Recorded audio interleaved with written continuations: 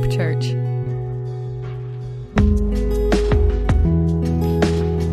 If you have been with us, you know that we're in the book of Matthew, but we're taking a break this morning because it's Labor Day, a lot of people are out. So Chet asked me to do something from the Old Testament, so I chose everyone's favorite book, Leviticus.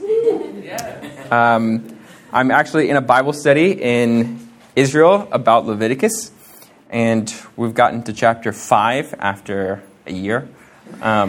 We don't meet every week, but it's we're kind of obsessed with the details, but it's given me a new appreciation for this book.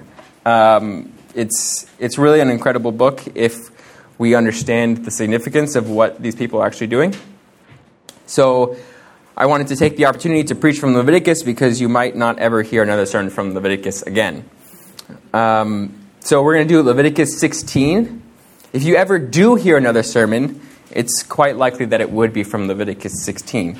Leviticus 16 is about the Day of Atonement. So a couple of things about, let's read the passage first. We're going to read 1 through 20, and then I'll talk a little bit about what the Day of Atonement is. So this is Leviticus 16, verses 1 through 20. And then we're going to stop in the middle. The Lord spoke to Moses after the death of the two sons of Aaron, when they drew near before the Lord and died. And the Lord said to Moses, "Tell Aaron your brother not to come at any time into the holy place inside the veil, before the mercy seat that is on the ark, so that he may not die. For I will appear in the cloud over the mercy seat. But in this way Aaron shall come into the holy place, with a bull from the herd for a sin offering, and a ram for a burnt offering. He shall put on the holy linen coat, and shall have the linen undergarment on his body. And he shall tie the linen sash around his waist, and wear the linen turban. These are the holy garments.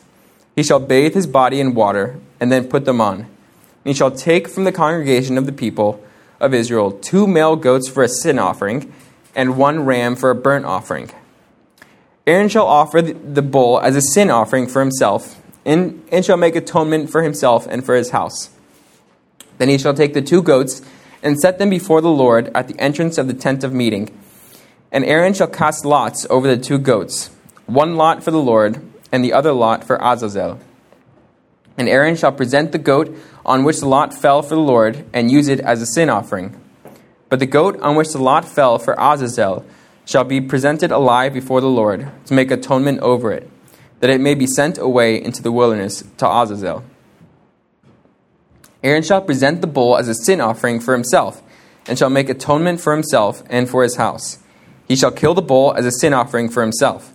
And he shall take a censer full of coals of fire from the altar before the Lord, and 2 handfuls of sweet incense beaten small, and he shall bring it inside the veil, and put the incense on the fire before the Lord, that the cloud of the incense may cover the mercy seat that is over the testimony, so that he does not die. And he shall take some of the blood of the bull, and sprinkle it with his finger on the front of the mercy seat, and on the east side.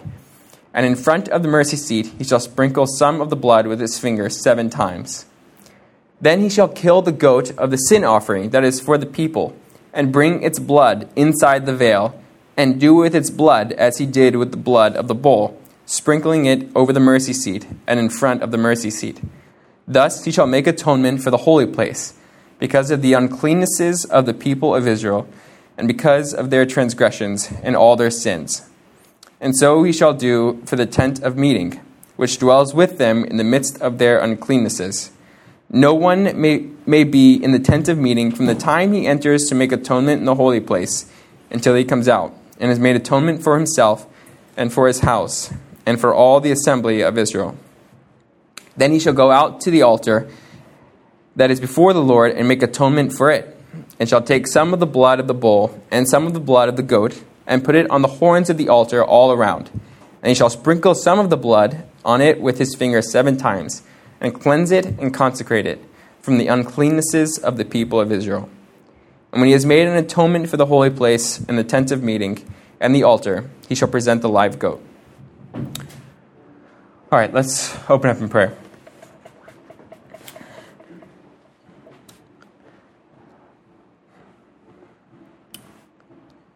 God, you are so holy. Lord, if there is one thing that we learn from this passage, it is that you are holy. And Lord, we are nothing in your sight. Lord, our sin pollutes everything we do, but you are pure and spotless. God, I just pray that you would purify us this morning, that we would leave this room more like your Son than when we walked in. Lord, that we would earnestly seek your face during this time. Lord, that you would be everything to us. That we would remove all distractions and focus only on you and your goodness, your love, your holiness, your justice and power. God, we thank you for this time. Thank you for your word. Please speak to all of us this morning, and let nothing be said that is not from you. We pray all of this for the glory of your Son. Amen. All right, so if there is one attribute that I think is lost, not completely, but to a large extent today in the church, it is holiness. The God that is present in the church today that people talk about is often talked about in a very flippant manner.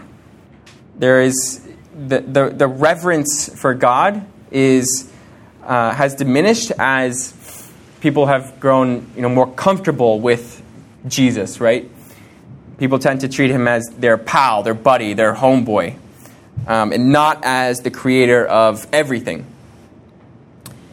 We see in the scriptures a different picture. We see in Isaiah 6 when Isaiah sees Jesus on the throne, all the angels are saying, "Holy, holy, holy." The way that they describe Jesus is that he is supremely holy. And the angels that are around the throne are not willing to look at Jesus.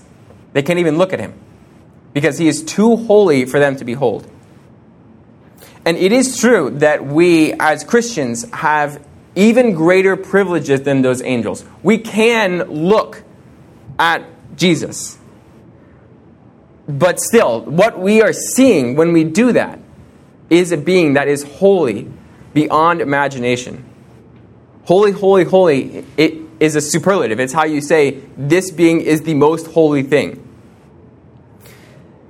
So I want to talk about God's holiness this morning and the holiness of the temple because of that. So this creates a big problem, God's holiness, throughout the scriptures. The problem is that God is holy and people are not. And so God wants to dwell with his people, but he can't because the people are unholy. Right? This is the issue. This is the thing that after Genesis 3, God has been trying to fix, right? Throughout the whole scriptures. And the thing at the end that he does fix, right? The fact that God is holy and people are not. And so what we're going to look at this morning is the Old Testament solution to this problem, and then how that relates to the New Testament solution to the problem. And then the implications for us today. So a little introduction to the Day of Atonement in general. It is really hard to describe to you how important the Day of Atonement is to the Jewish people, even today. So last year I've been in Israel for the past year, and we were in Israel on the Day of Atonement with our friends, and literally the entire city shuts down. There is nothing, you can't drive, the roads are all blocked, you can't go to any store, everything is shut down. We literally walked down a major highway just right down the road because there's no one there, right? Though everyone, and the idea behind the day is that everyone is repenting for their sins. That's the idea. They repent, they fast, and they seek forgiveness from God. So that's today. In Jesus' time, so there's a collection of Jewish writings called the Mishnah, which gives us a picture, a little insight into some of the practices of the Jews during Jesus' time. It's a commentary on the Torah, the Mishnah is, by rabbis, for the most part. So they talk about this day. And to give you an idea of how seriously they took it, they would lock the priest, the high priest, into a special place in the temple courtyard for a week before this happened. Because if he's outside with other people, he might touch someone that's unclean, right? Or someone might touch him, make him unclean. Then he can't go in to the Holy of Holies for this day, right? They kept him up all night long in case he became unclean during the night, and would read the scriptures to him, right? They have all these elaborate provisions so that he can be clean for this day, so that he can go into God this one time every year and make atonement for the people. It was the holiest day in Israel. And in a lot of ways, it still is. This and Passover.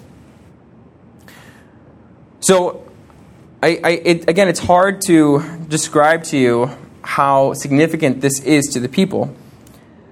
But I want us to see this morning what it meant for the high priest to do these things in the presence of God. So I said already that there's a problem, right? The problem is that God is holy and that the people are not. And we see this in verses 1 and 2. It says, "The Lord spoke to Moses after the death of the two sons of Aaron, when they drew near before the Lord and died. And the Lord said to Moses, 'Tell Aaron your brother not to come at any time into the holy place inside the veil, before the mercy seat that is on the ark, so that he may not die. For I will appear in the cloud over the mercy seat.'"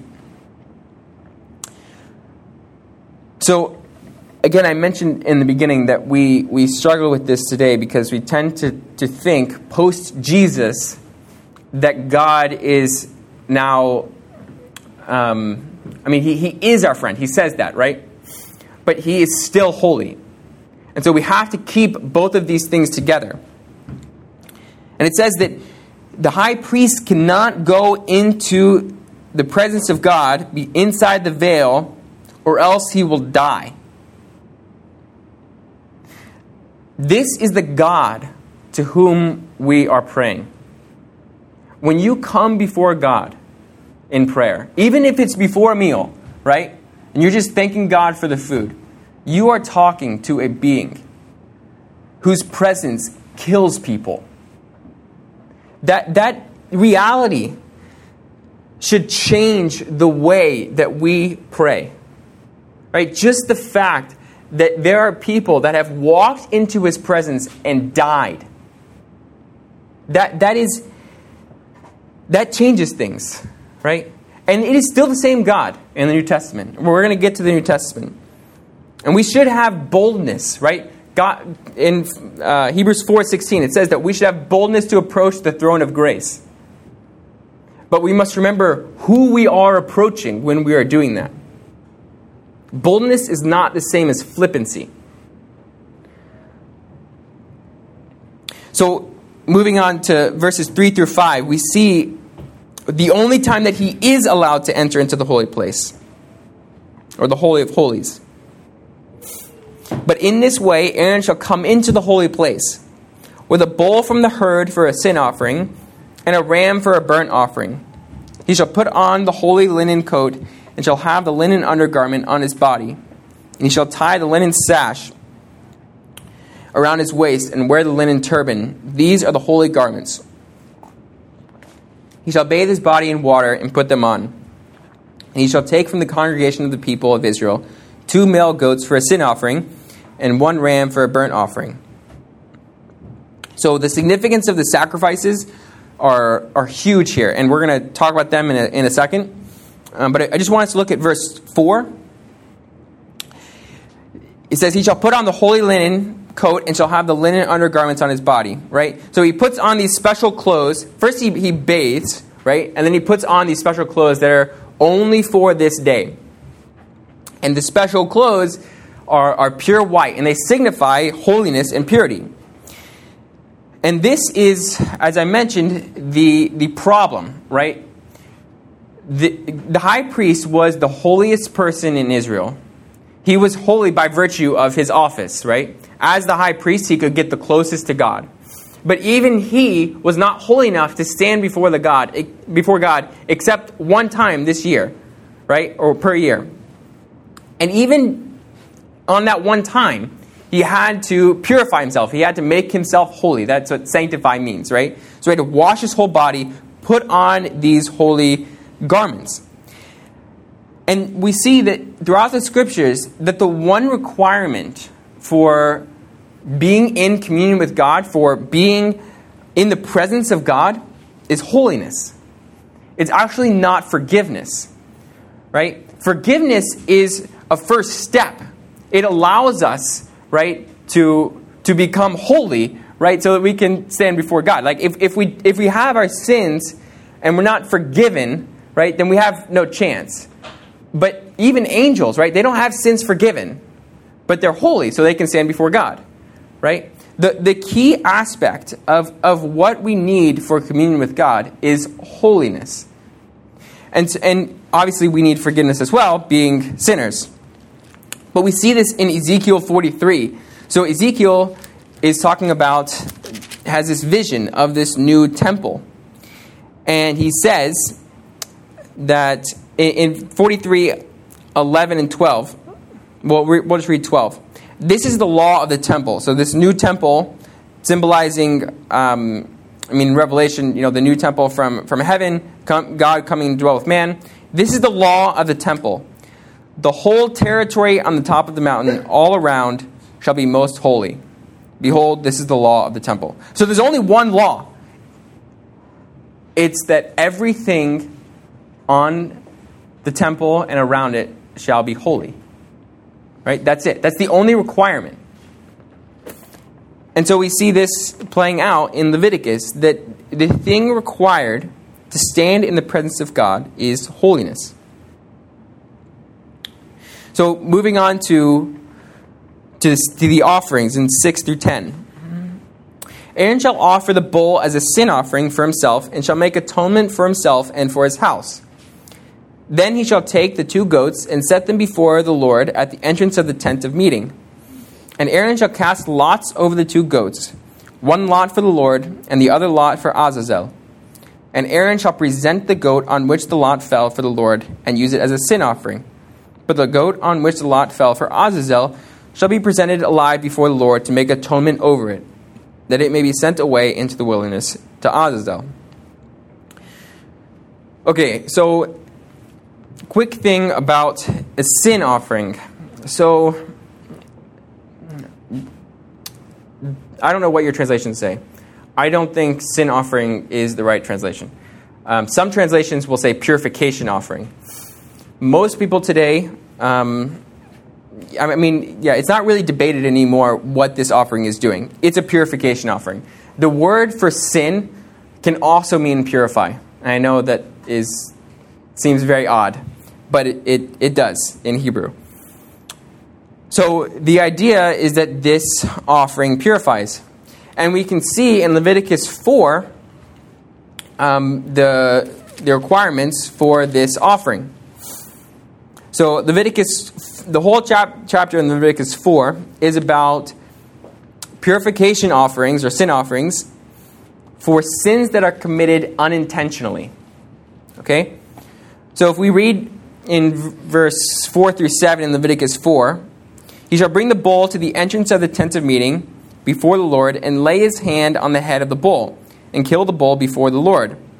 And the anointed priest shall take some of the blood of the bull, and bring it into the tent of meeting. And the priest shall dip his finger in the blood, and sprinkle part of the blood 7 times before the Lord in front of the veil of the sanctuary. And the priest shall put some of the blood on the horns of the altar, a fragrant incense before the Lord, that is in the tent of meeting. And all the rest of the blood he shall pour out at the base of the altar of burnt offering, that is at the entrance of the tent of meeting. So the question is, what does this ritual symbolize? So we said it's a purification offering. In Leviticus 4, right, he's not going into the Holy of Holies. He's going, there's, the holy place, right, with the altar of incense and the menorah, different things. And he goes and purifies those objects. The blood is what he's purifying things with, right? So he doesn't put the blood on people. He actually puts the blood on the objects in the temple, right, or in the tabernacle. So the issue is that because of the sins of the people, they had contaminated the holy place, right? That's the idea. Is because God is holy, he can't dwell with sin. So the way that the Old Testament deals with this problem is that the high priest enters into the holy place, and once a year, the most holy place, to purify these things, right, from the sin that they had committed. The issue is that God cannot dwell with sin. God dwells in the temple, the tabernacle, so that needs to be purified. Right? That's the idea. And we're going to see this later on in the passage, specifically with the Day of Atonement. So that's the first goat, the goat made for the purification offering for the people.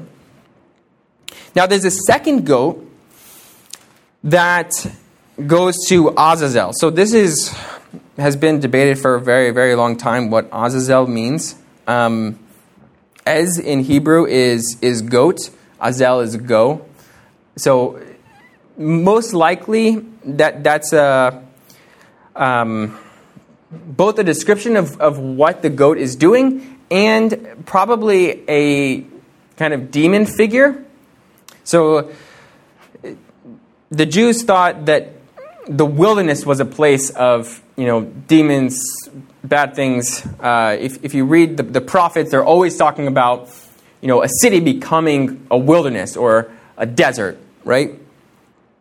So the idea is that one goat is presented for a purification offering in the Holy of Holies, and then the other goat is sent off into the wilderness to demons, Satan, evil, right? Kind of to go back where it came from and to remove the sins from the people. So this symbolizes forgiveness, right? And what would happen is all of the sins of the people would be confessed on this goat. It would be confessed on the goat, and then the goat would carry those sins away, never to return. Right? So obviously, a great picture of forgiveness.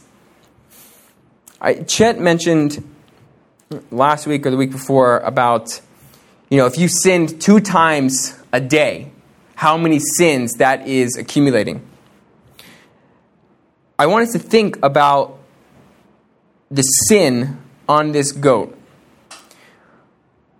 You have the entire people of Israel. All of the sins of the entire people of Israel are confessed, not one by one, but they're confessed on this goat. And the goat goes away into the wilderness, never to return. It was carrying the burden of thousands and thousands and thousands of sins. And obviously that is our picture for forgiveness, for Jesus, who is the scapegoat, right? So we have both here forgiveness and cleansing. That's the idea with these 2 goats. So moving on to verses 11 through 14. It says, Aaron shall present the bull as a sin offering for himself, and shall make atonement for himself and for his house, or purification offering. I'll just say purification offering, even though my translation doesn't. He shall kill the bull as a purification offering for himself.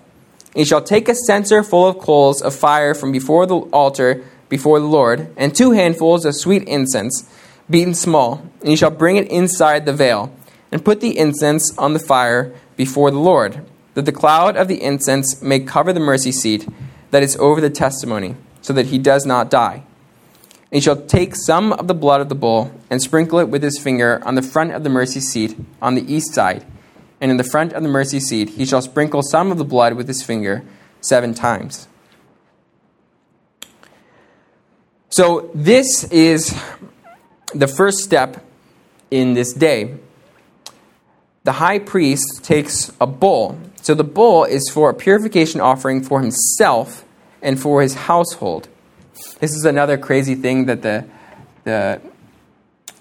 Israelites would do during Jesus' time. They would have another woman, a backup wife, for the man, the high priest, during that week, in case his wife died during that span of time, that week, while he was locked away. And that woman would become the wife of this man, because it says that he needs to make atonement for him and his household, right? So they say, well, he needs to have a wife because he needs to have a household, right?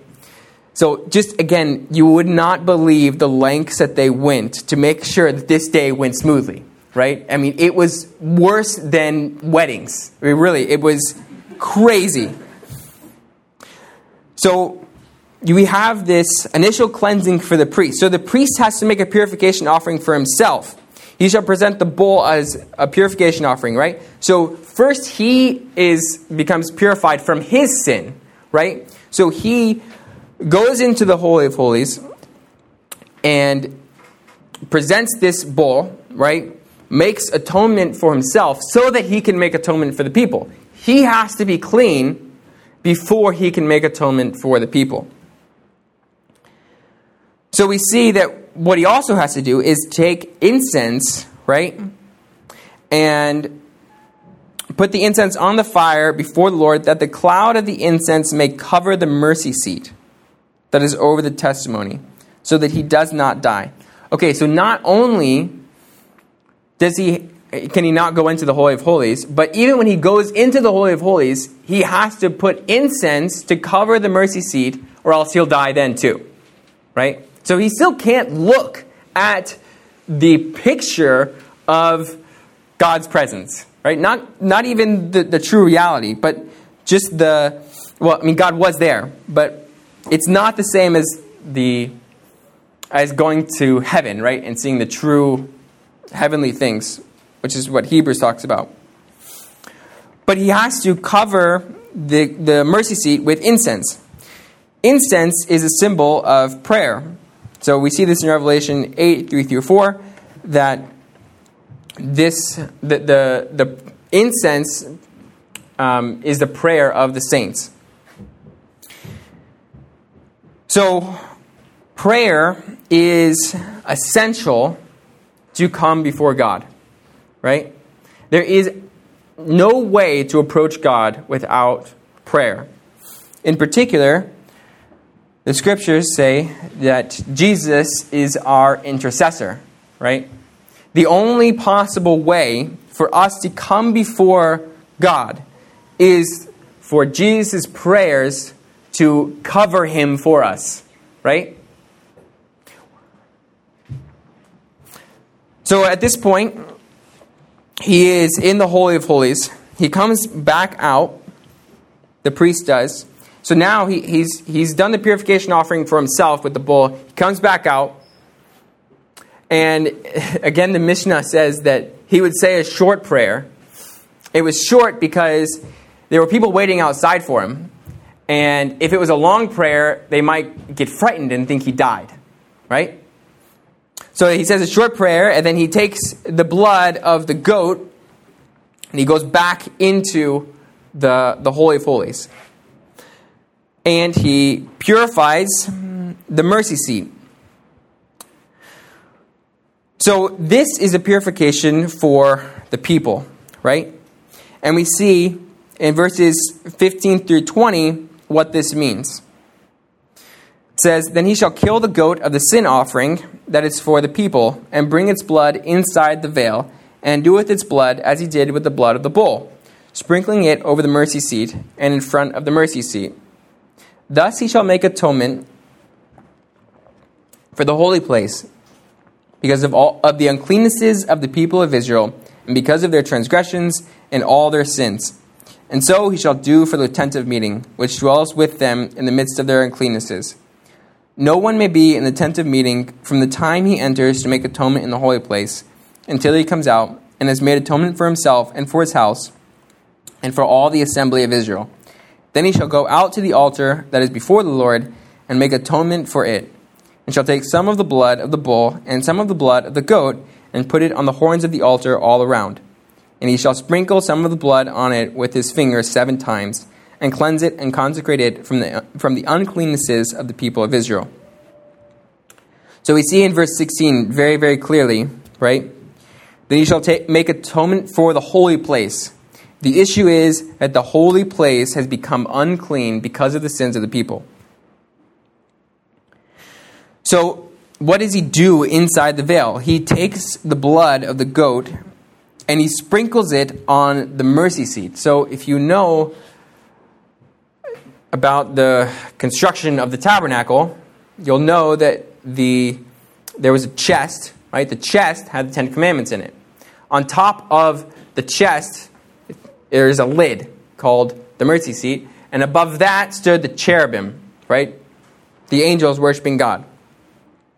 So what he would do is he would purify the place that represented justice to the people, right? This is where the 10 Commandments were.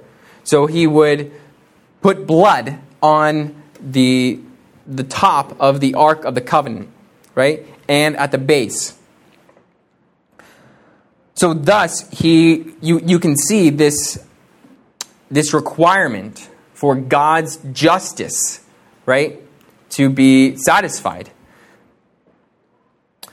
So the holy things, as I said, are defiled by sin. But I want to take a second to think about why these things are holy to begin with. They are holy because they are near God, right? This is the idea. There's gradations of holiness. It's a scale, right? So the closer you get to God, the closer you are to holiness.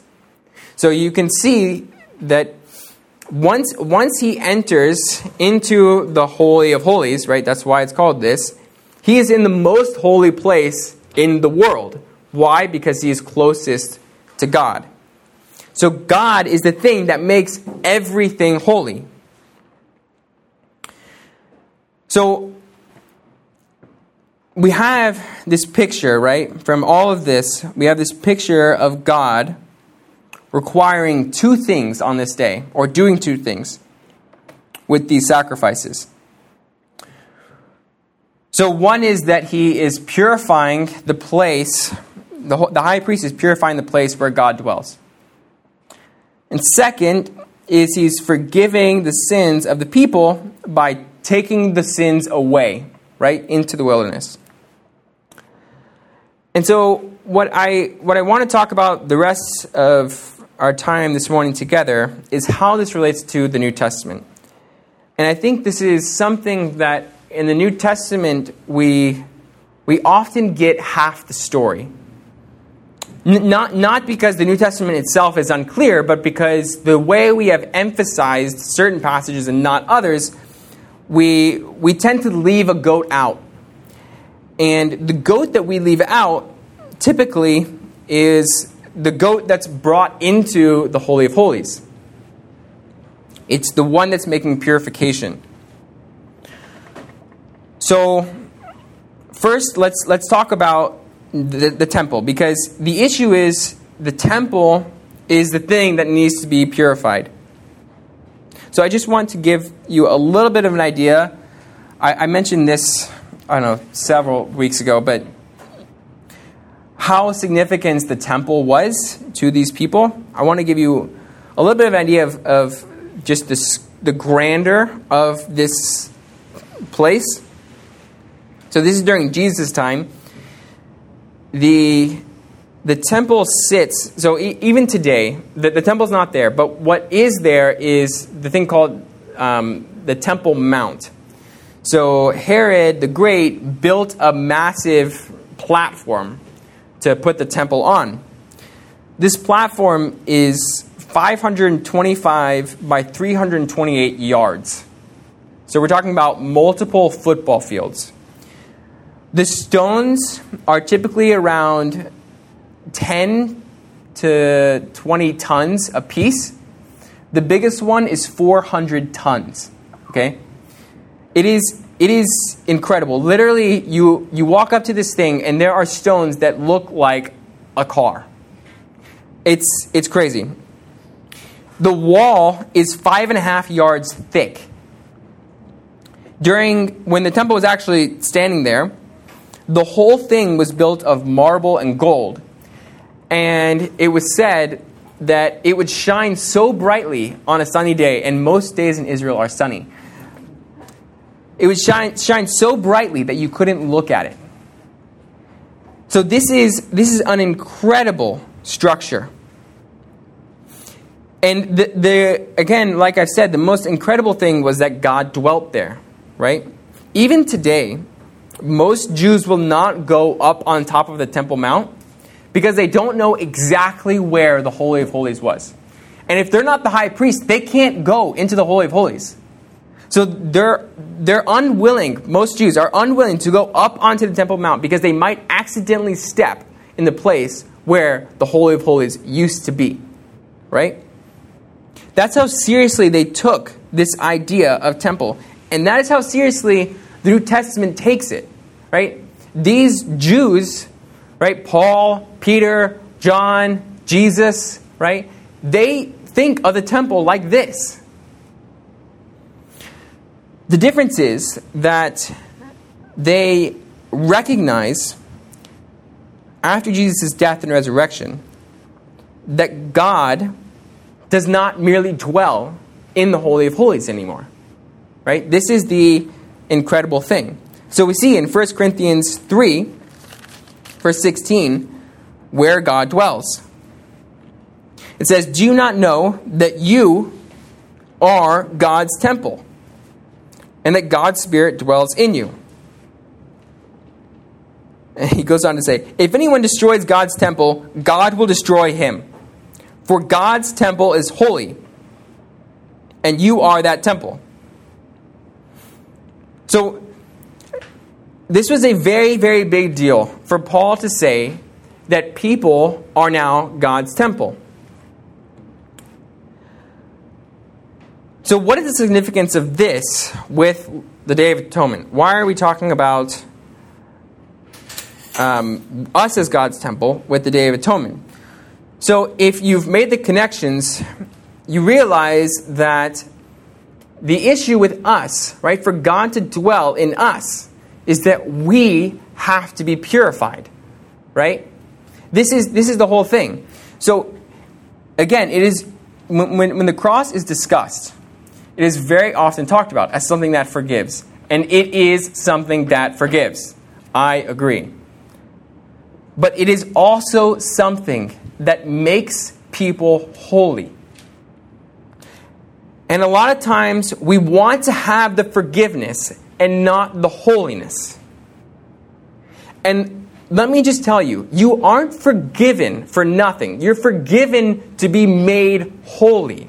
The whole point is holiness. The whole point is for us to be transformed into the image of God. It means nothing to be forgiven, right? Merely to be forgiven if we are not holy. And so we see this in Ephesians 5 as an example of, what Christ's death did for his people. So Ephesians 5:25, we looked at this several weeks ago. Derek preached on it. Husbands, love your wives as Christ loved the church. So this is a great passage for realizing, how did Christ love the church, right? Husbands are to love their wives as Christ loved the church. So he gave himself up for her, that he might sanctify her, make her holy, having cleansed her by the washing of water with the word, so that he might present the church to himself in splendor, without spot or wrinkle or any such thing, that she might be holy and without blemish. So, in verse 26, it says that having cleansed her by the washing of water with the word. I mean, I'm not sure about this, but I can't help but think whether Paul was thinking about the Day of Atonement on this washing of with water, right? The high priest only washes his whole body one time, right? To come in before the presence of God.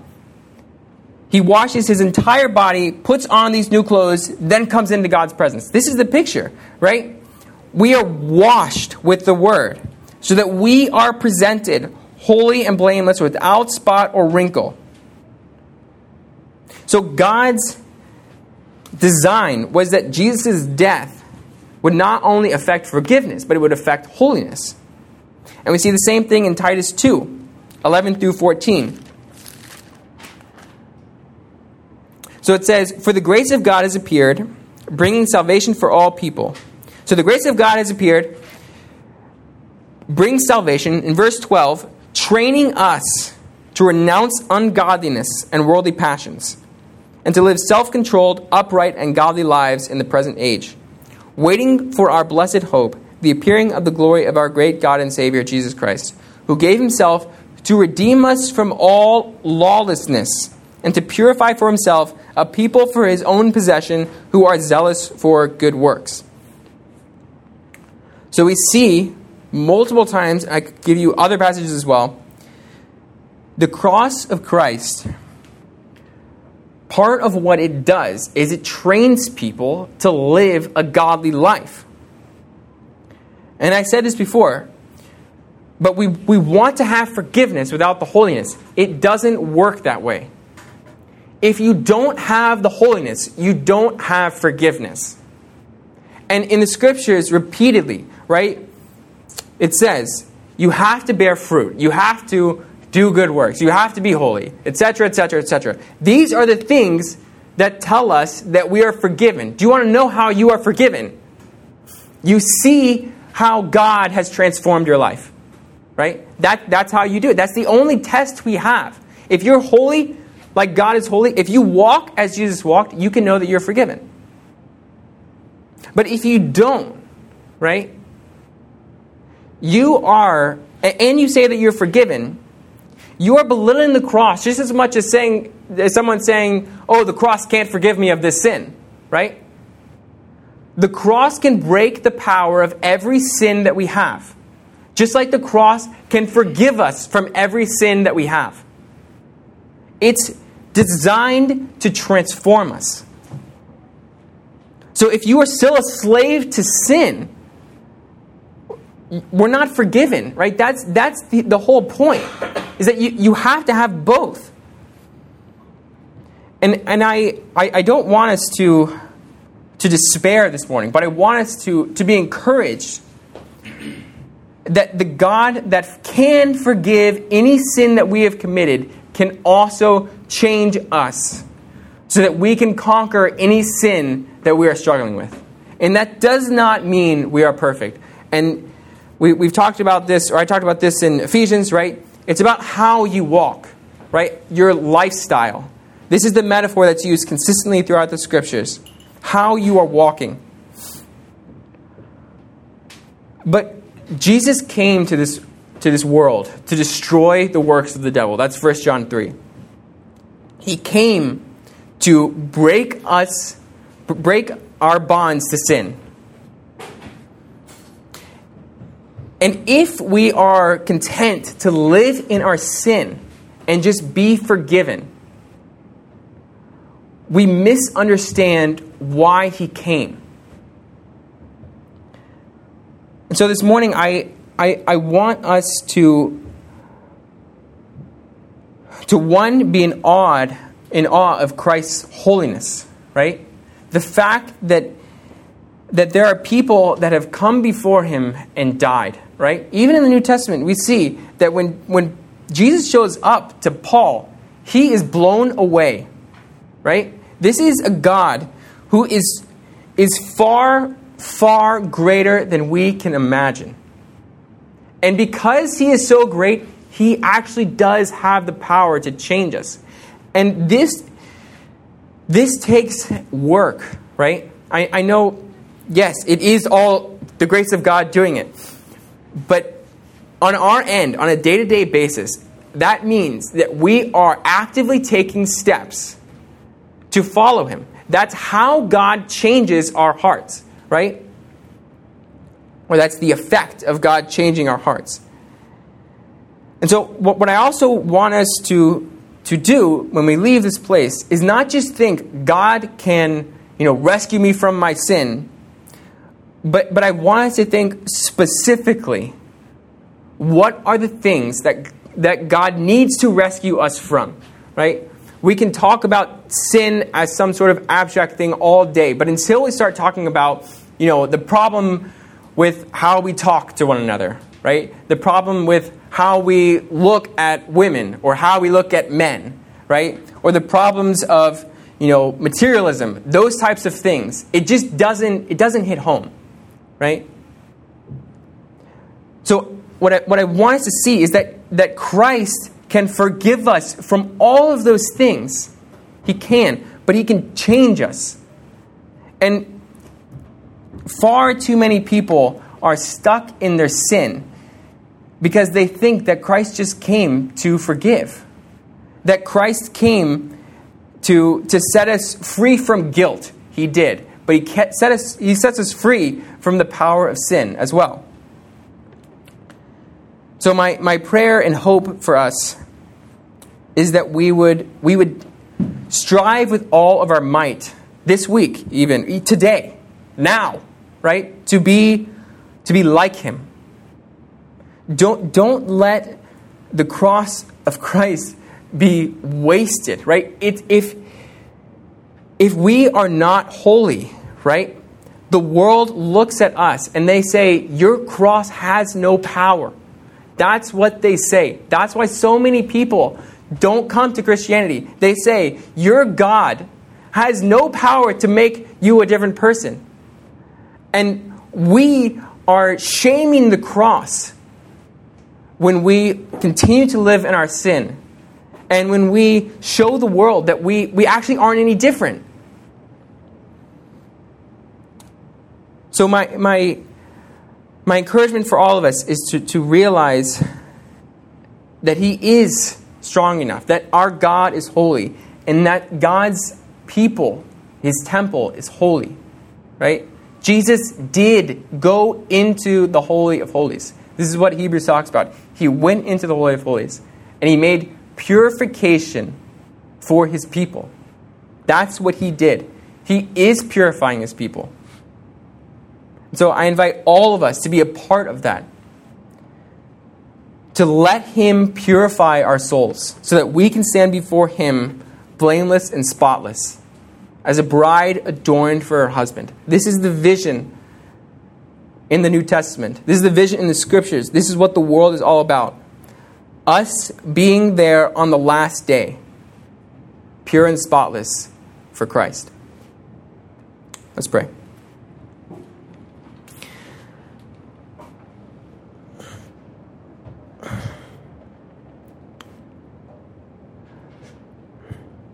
God,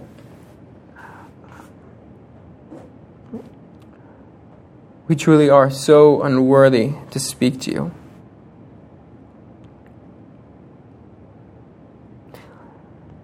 Lord, even now you have angels surrounding your throne, and they are screaming, holy, holy, holy.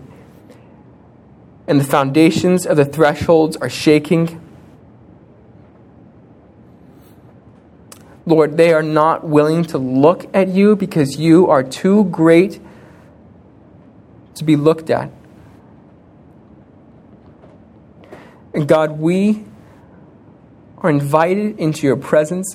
God, this is incredible. Lord, I thank you for your grace, for your mercy, for allowing us to come before you. Lord, I I beg you for all of us that we would be transformed. Lord, that you would purify us by the blood of your Son. Lord, we know that the blood of your Son is more precious than anything in this world. It is more valuable, Lord, than we can imagine.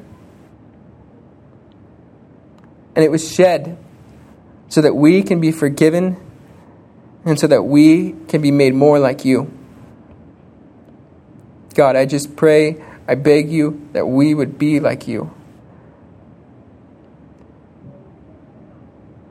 That we would be able to come into your presence as people that are holy and blameless.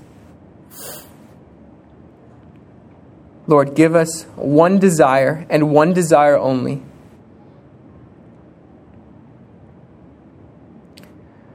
David said, "One thing have I asked of the Lord, that will I seek after, that I may dwell in the house of the Lord all the days of my life, to gaze upon the beauty of the Lord and to meditate in his temple."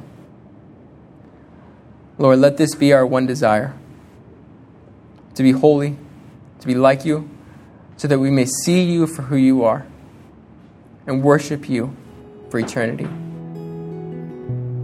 In your Son's name, amen.